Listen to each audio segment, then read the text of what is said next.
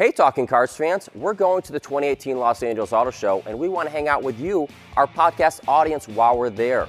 We're hosting a meetup at the Arts District Brewing Company on Wednesday, November 28th from 7 to 9 p.m. Come join us and we'll talk about cars, including our favorites from the show. So send us a text or an email to talkingcars@icloud.com to let us know if you can attend. Hope to see you there. We talk about our first impressions of the 2019 Cadillac XT4, a recall from Subaru, and how to handle a high-pressure salesperson at the dealership. Next on Talking Cars.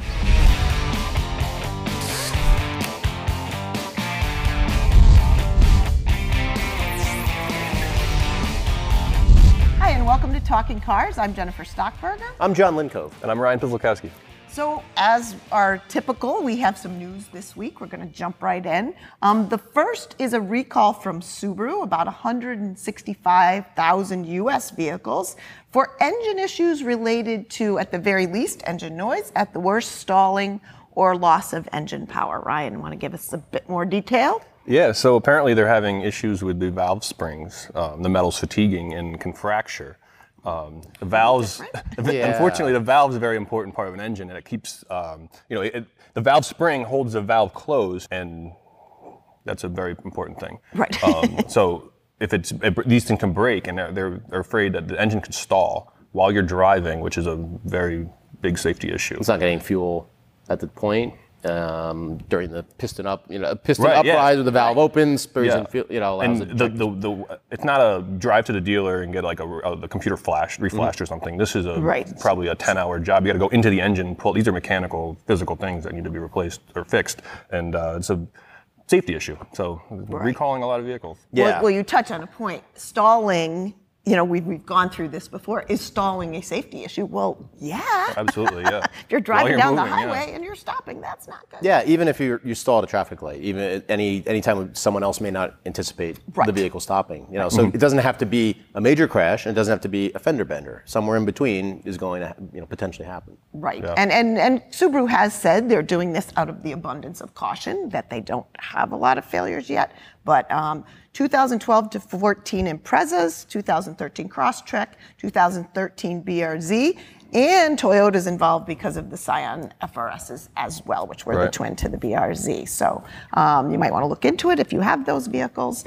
Typically, Subarus are quite reliable. So yeah, and I think we've seen worth looking into because of the nature of the failure. We've seen everyone gets recalls. Toyota and Lexus, as we talked about in reliability, they are tops of our survey. Doesn't mean that they don't have reliability. They haven't had a recall for something, whether it's a supplier part or something that they just didn't assemble correctly. It's part of the industry. And it's inconvenient, but we really appreciate the abundance of caution. We would much rather a manufacturer nip it in the bud if they can narrow it down, which it seems like they can. Yeah, and NHTSA's on top of these. It's a good thing. It's a good thing. It's a good thing to have them rolling out. Yep. It's inconvenient, but it's a good thing versus discovering it yourself. Or stalling on the highway. Yes. No, that's not good. Second bit of news, General Motors, Cadillac.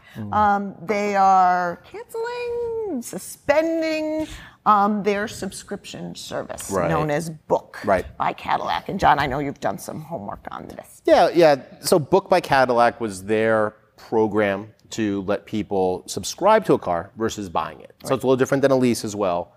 You would spend a little more money. I think it's that you would have the ability to drive a different Cadillac each month for about $1,800 a month, and that often will cover insurance. That will cover $1,800. Well, so that's where you get into it being messy. It includes a lot of other costs. If you're leasing a Cadillac, let's just say you're leasing a $60,000 Cadillac. Right. Okay, that's that gets close to $1,000 a month depending on your credit and how much you put down. Then you're insuring it, and it could be a couple $100s a month. So you start saying, well, I could drive a different one. I need an Escalade this week. I do that. I want to drive a CTSV. I could do that. The sporty one.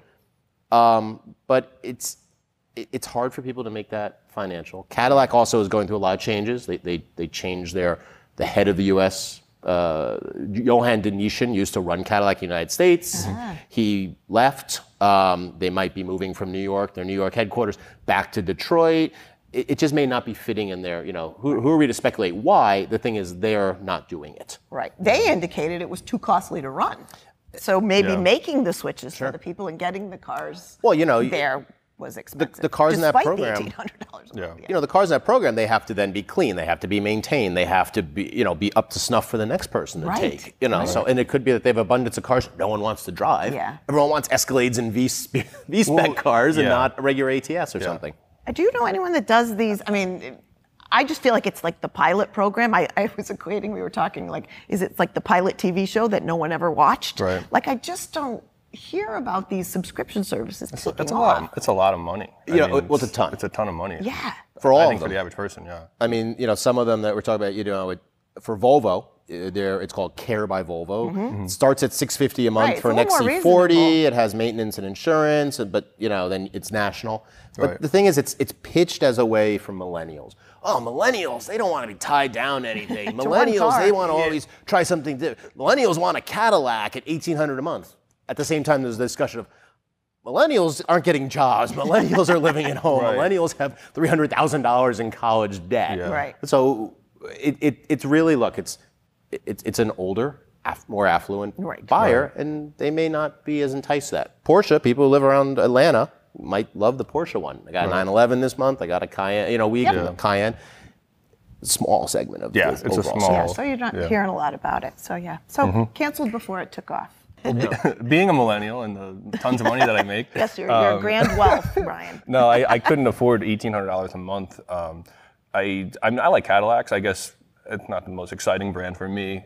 Cadillacs, growing up, Cadillac was kind of an older demographic, say it. and I mean, whether they like it or not, it still has that Persona or yeah. image. Yeah. So, but they're you know they're nice cars. They are more youthful, I would say, than they used to be. But I don't know, like on a monthly basis. Initially, it sounds cool. Like you can go swap out a car whenever you want, or if it's monthly.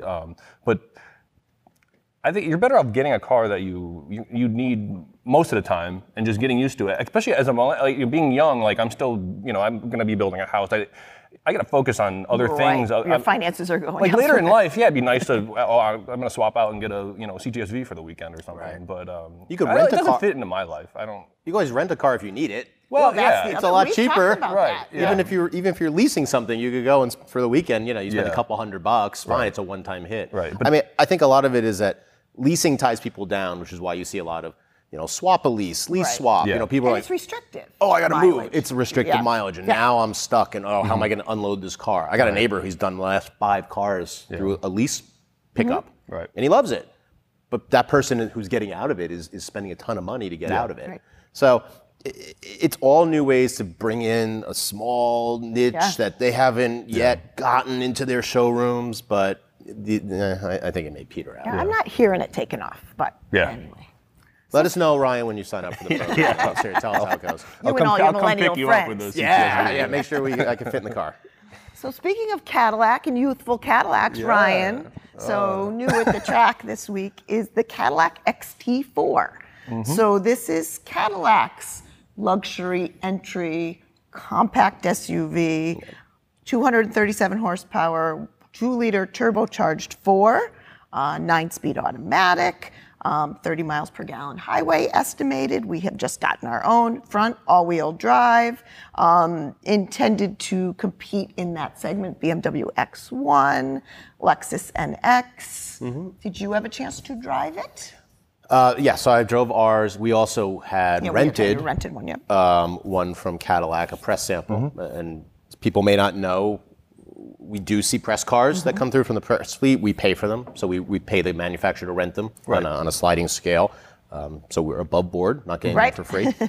So the one we rented was insanely expensive. It was in the $60,000 range, I think, or high $50,000 range, which is a lot of money. You're encroaching into BMW X3 and Audi Q5 territory, let alone Cadillac XT5. Right.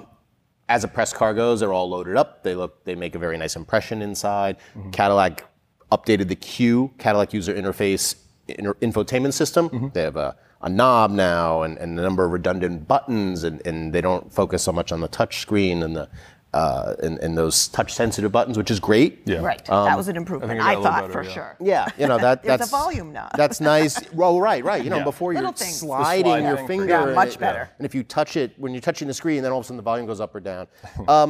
you know, look, it's got the 2-liter turbo and 9-speed automatic that you have to play in this segment. Yep. That's where they're going. I think that was pretty good. You know, it so far it seems okay. Yep. Not my category though, but you know. Yeah. It's just a growing group of cars that are, you know, in that segment it makes no sense to me. I mean, you go up a little bit in size, get an XT5, become a little more comfortable. Listen, it's not a bad car. I don't like it, but ours was like $49,000, right around there. Yeah, I don't know if you said that, but yeah. It doesn't feel like a $49,000 car. It just doesn't. It looks nice, but it's not $49,000 car. And you're touching on something I wrote in my own notes, that when you're buying the compact SUV, and I'm thinking of Kicks and Kona and, you know, Trax and that group, when you're spending $24,000, you can get why there's compromises. Yeah. When you're spending $50,000, I'm not getting. I don't want to have that much compromise. And for me, and again, I'm talking about the whole segment, not just the XT4, is visibility for one. They all do this. In the back seat, those kids are claustrophobic. The belt lines are way high. Yep. You have really poor rear visibility. I did my 14-year-old boy test because I do take them to high school. We had to move the front seat forward, despite them giving a little more room than some of the others. Yep. Had to move the front seat forward to fit the other 14-year-old boy in the back. Infotainment, indeed better. And $50,000 again. Automatic emergency braking, forward collision warning, not standard equipment. It's 50 so we could get those features. Yeah. Right. You know, it might start at 35 or whatever, Yeah. you know, 35.7, but that's front wheel drive without that stuff. Right. Yeah. I agree. The segment doesn't make sense. You know, a Nissan Kicks and a Hyundai Kona, like you said, you expect it. Right. The poster child for the faults of this category is the Mercedes-Benz GLA SUV or the CLA sedan. Yeah. It's got this 3-pointed star. It's a Mercedes, but it's cheap. They have to make it cheap, inside material-wise and such, to fit it into that price point. You're not getting an E-Class or you know, an S-Class, let alone, at that price point. And I would buy, look, if I was looking at this, I would go buy a loaded Mazda CX-5. You know, loaded out, it's a nicer vehicle. You know, and like you said, with the angling, like, who out there went and said, you know, I really want a small SUV, but I don't want to see out of it. And I want to make it hard to get into. And I don't want my kids to see out of it either. And I don't want to carry any cargo, really. So they really narrow. went after the styling Pretty in that squatty, class, and it hurts the visibility big time. Yeah. Yep. It does. Cadillac, I think, so says... it's a way to get into Cadillac, but we'll see. And in that group, it's got the same compromises as the others, so could do very well. But we'll have to see. It could score well in that group, but I don't know if we would recommend everyone go out and buy that group versus buying something up. And I think that's the point. We're questioning the whole segment rather than just the Cadillac itself. So again, we'll see how it tests. Again, I think we question the segment. It may do very well within that segment. So we're going to get to some of your questions. As always, we love them. Keep them coming. talkingcars@icloud.com. The first is actually a return video question. Take a listen. This is Matthew Tynan again. I have narrowed down my search to the Scion XB wagon, about a 2013 maybe, and also I've narrowed it down to the Mazda 3. I just want to know which of those you would recommend between reliability and stuff. I know you already recommended the Mazda 3 to me, but I really like the Scion XB wagon. So thanks for your insight and have a great day. So we thank you, Matthew. For those of you who didn't see Matthew's initial question, he had a list of cars that he had narrowed down. We gave him some advice, including the Mazda 3. Sounds like he's narrowed it even further to the XB Mazda 3. Ryan, any thoughts for Matthew? Well, it sounds like he already made up his mind. Right. And you know what? If that's what you want, get it. They're both great cars. I think It sounds like it's already set in his mind, and I think he was kind of skewing there. I really like the XB. That's why we're here, though. We want to give you tools to make a good decision based on what you want. So I think if he wants, the XB sounds like that's what he wants. Yeah. I might just be repeating what Ryan said, but we'll test, we'll recommend, we'll give you the tools to make an informed buying decision, but don't just go blindly buy that. Right. If there's an aspect of a different vehicle that you like better, go with it. Right. You know, neither of them are unsafe. Yeah. Neither of them are going to, you know, cause you undue, you know, hurt your finances with repairs. And neither of them are perfect. And neither of them are perfect. Yeah. Right. You gotta love what you're in. I mean, we spend, certainly we do, but I think a lot of people spend a lot of time in their cars. Get what you like. Because ultimately, if you took just our blind, like you said, he may like the Mazda 3, but obviously he likes the XB better. Yeah. Matthew, get the XB, because if that's what you like, that's what you should be in. And if you took our personal opinions, Ryan would probably say BMW M3. Right. So. Yes, yeah. Don't get that, you can't afford that. So great. Some written questions. The first is from Kyle. I recently got a 2018 Honda Accord Sport. My question is, with winter coming up here soon in Minnesota, what is your guys' tips with having lane keeping assist, lane departure, and other safety features on when the roads are not that great? Is it best to have those safety features turned off when the roads are not in good condition? So the weather will turn them off for you. There you go. Yeah, no, I leave everything on.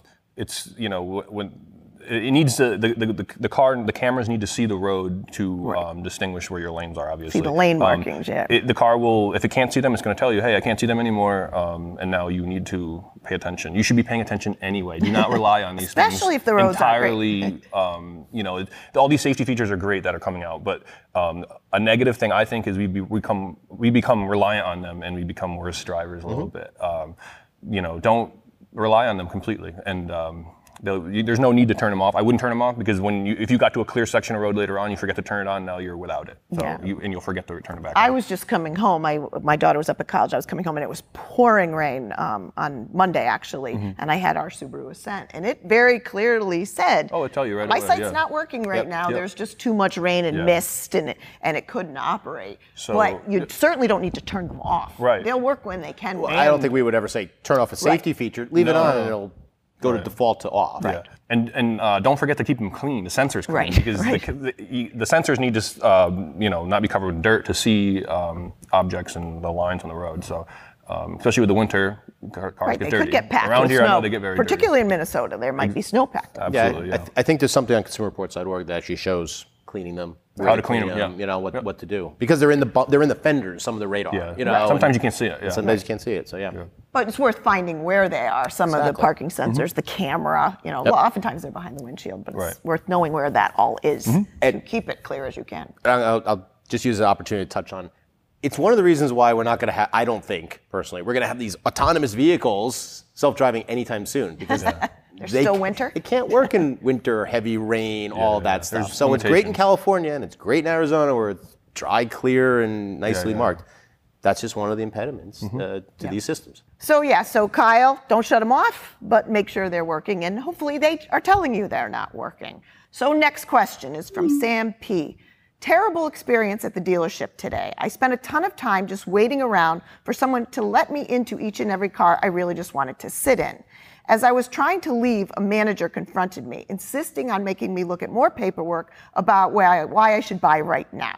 The entire dealership model seems to be set to manipulate buyers into hastily purchasing incredibly expensive products that should not be purchased lightly. How is it that the commission-driven dealership model has continued in the car industry, and how much longer do we need to deal with this stressful and outdated approach to sales?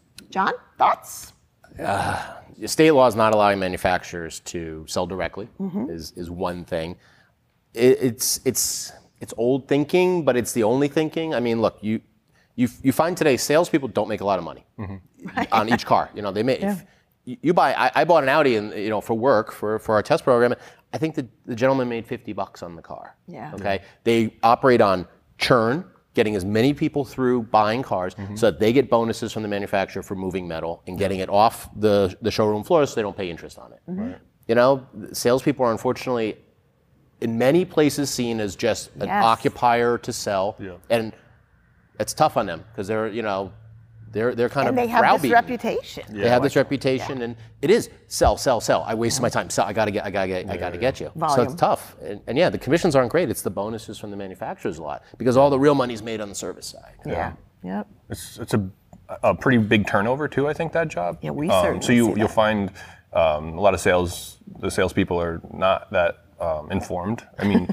definitely go to a dealer knowing as much as you can about what you're looking at. You'll find, I find it all the time, I know more than the guy trying to sell me the car. Right. We've done our studying. It's a new model, and they don't even know yet.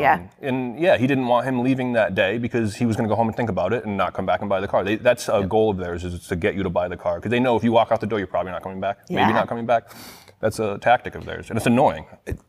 One of the ways, the way we buy cars, and it's obviously, look, we know exactly what we want. We bring a company check. We don't have to go through the finance and insurance guy the same way. And it's not our dollars. But do it online.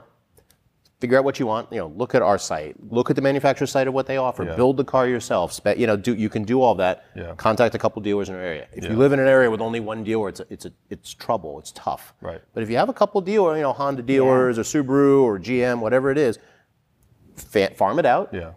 This is what I want. I have cash. I'm buying at the end of the month. You will get someone who will make it a smooth, seamless transaction. Do not let them bully you to buying a car. And you touched on, I know I've said this before, so pardon me if I'm repeating, but we have found in the number of cars we buy, it isn't even a manufacturer. It isn't even a dealership. It can be as simple as the salesperson. That one person, That's just kind of a pain in the butt. So move on. Be willing to move on. Ask for a different salesperson. Go to a different dealership if you can. Be willing to walk out of there if you're feeling you're not accommodated until the moment that you want to leave. Oh, then they're like, oh, wait, sir, let me wait on you. And don't wait till your car's about to fall apart. Like, that's the biggest thing. When you're, when you wait until your furnace dies in January, you pay top dollar. You'll do irrational stuff to get, Yes, when you drive your car in and it dies into the dealer lot, you're kind of stuck. Mercy. Right. So, Good point. Yeah, good point. So, Sam? Sorry that happened to you. Yeah, sorry that happened to you. You're not the only person either. Try again. Try again somewhere different. That would be our best advice. And yes, the dealership model is a bit antiquated. We certainly have dealerships in our area that say non-commission based. And I think we're seeing a little bit more of that, hopefully for you too. So last question from Andrew M. Dear Talking Cars hosts, love your show. Watch on YouTube as soon as you post it. Thank you, Andrew. I drive an 06 Fusion, and all that is needed to not have any blind spots is to properly set my mirrors, which with power mirrors is pretty easy. What is the purpose of blind spot monitoring beyond allowing people not to bother setting up their side view mirrors for expressway driving? Why not just provide mirror setup guide instructions? Thanks, and keep up the great videos. Okay, so that's one of the things you hear about a lot of safety systems, and I'm going to guess that it was, why do we need padded dashboards? I'm a safe driver, and you hear about it now with, why do I need forward collision warning? I'm a great driver. Then at least think of it for the other guy at the minimum if you are the best driver in the land. But you know what? Motorcycles zip in and out. It's not in your blind spot, all of a sudden it's in your blind spot. Traffic, someone dodges and merges. Visibility in vehicles, like we even talked about it in the first segment with with the Cadillac XT4, and such. The thicker pillars. It's not going. They're not like Subaru Foresters, which is like a picture window. They're actually going down small, like an Abrams tank, and it's an assist. It's not compelling you to not set up your mirrors. And certainly, I know, track days, Ryan, keep your mirrors wide, blah, blah. But it's not going to capture everything. Right. I mean, I get what he's saying, and I appreciate, because I do believe we need to pay more attention when we're driving and maybe not rely on these systems so much. But like you said, it's an assist. This is for that one instance where you're just happen to not be paying attention. I mean, it's going to happen at some point. And then his car, he's comfortable in his car. He's paying attention. Right. And he's got a car with good visibility. But not all cars are created that way. So it's like you said, it's an assist, and I don't know. They should show you how to set up your mirrors. I mean, it should be. It should be, and it should be apparent trickling down. But you know what? He could probably say at the same time, like, "Oh my gosh, drivers are awful." You're losing every year a bit of that. So should there be a way of teaching people to do it? Certainly. But I'll say this: driving the other day, FCW warned me when traffic stopped. I mean, we're all moving at 60, 65, and we have a good spot, a good distance. If someone unexpectedly stops on an on-ramp. All of a sudden you're, and it caught me, glance in the mirror at how close the guy is, glance in the mirror at how close the lady is, next to me, and all of a sudden, it's beeping. It just happens in society. It happens in dense traffic. Yeah, and I will, so of course we're changing cars all the time. in our test cars, so we have to change mirrors. I mean, Ryan's obviously much taller than I am, so we're adjusting everything. Even knowing and adjusting mirrors, I will tell you that blind spot monitoring, I've gone to merge and it has beeped at me. Oh, it saved me. It saved me. It has, yeah. So I look at it that way. There are, certainly for older drivers, it's one of the most appreciated aspects if they don't have the range of motion to look. And I say in expressway driving, particularly what Andrew's talking about, particularly when it's moving quickly, to do that or you may not have somebody, you can have somebody zipping up beside you before you even have engaged them and you think you can merge over. So I really like the feature. If you're setting them up, Andrew, that's great. And you're obviously a diligent driver. I do think they're worthwhile. IHS data has said they are proven effective in reducing police reported crashes for lane merging and lane changing. And if every U.S. vehicle in 2015 were equipped with it, it's estimated about 50,000 crashes and 16,000 injuries could have been prevented. So I do think there's benefit. And that's his insurance rates going down. Right, that benefits all of us. Just think of that. Yep. And I always think of it as a person who zips around, they're behind you, they zip around a tractor trailer because it's going too slow or something, and then all of a sudden you pull up and they appear where you're not expecting them. Yeah. That's a perfect example of even the best mirrors is not going to help you. Right. And I think your point, it's a driver assist, not a driver replace. So that wraps it up for this episode. As always, we love your questions, especially the video questions. TalkingCars@iCloud.com. If you're looking for any information on anything we talked about, see the show notes, and we'll see you next time.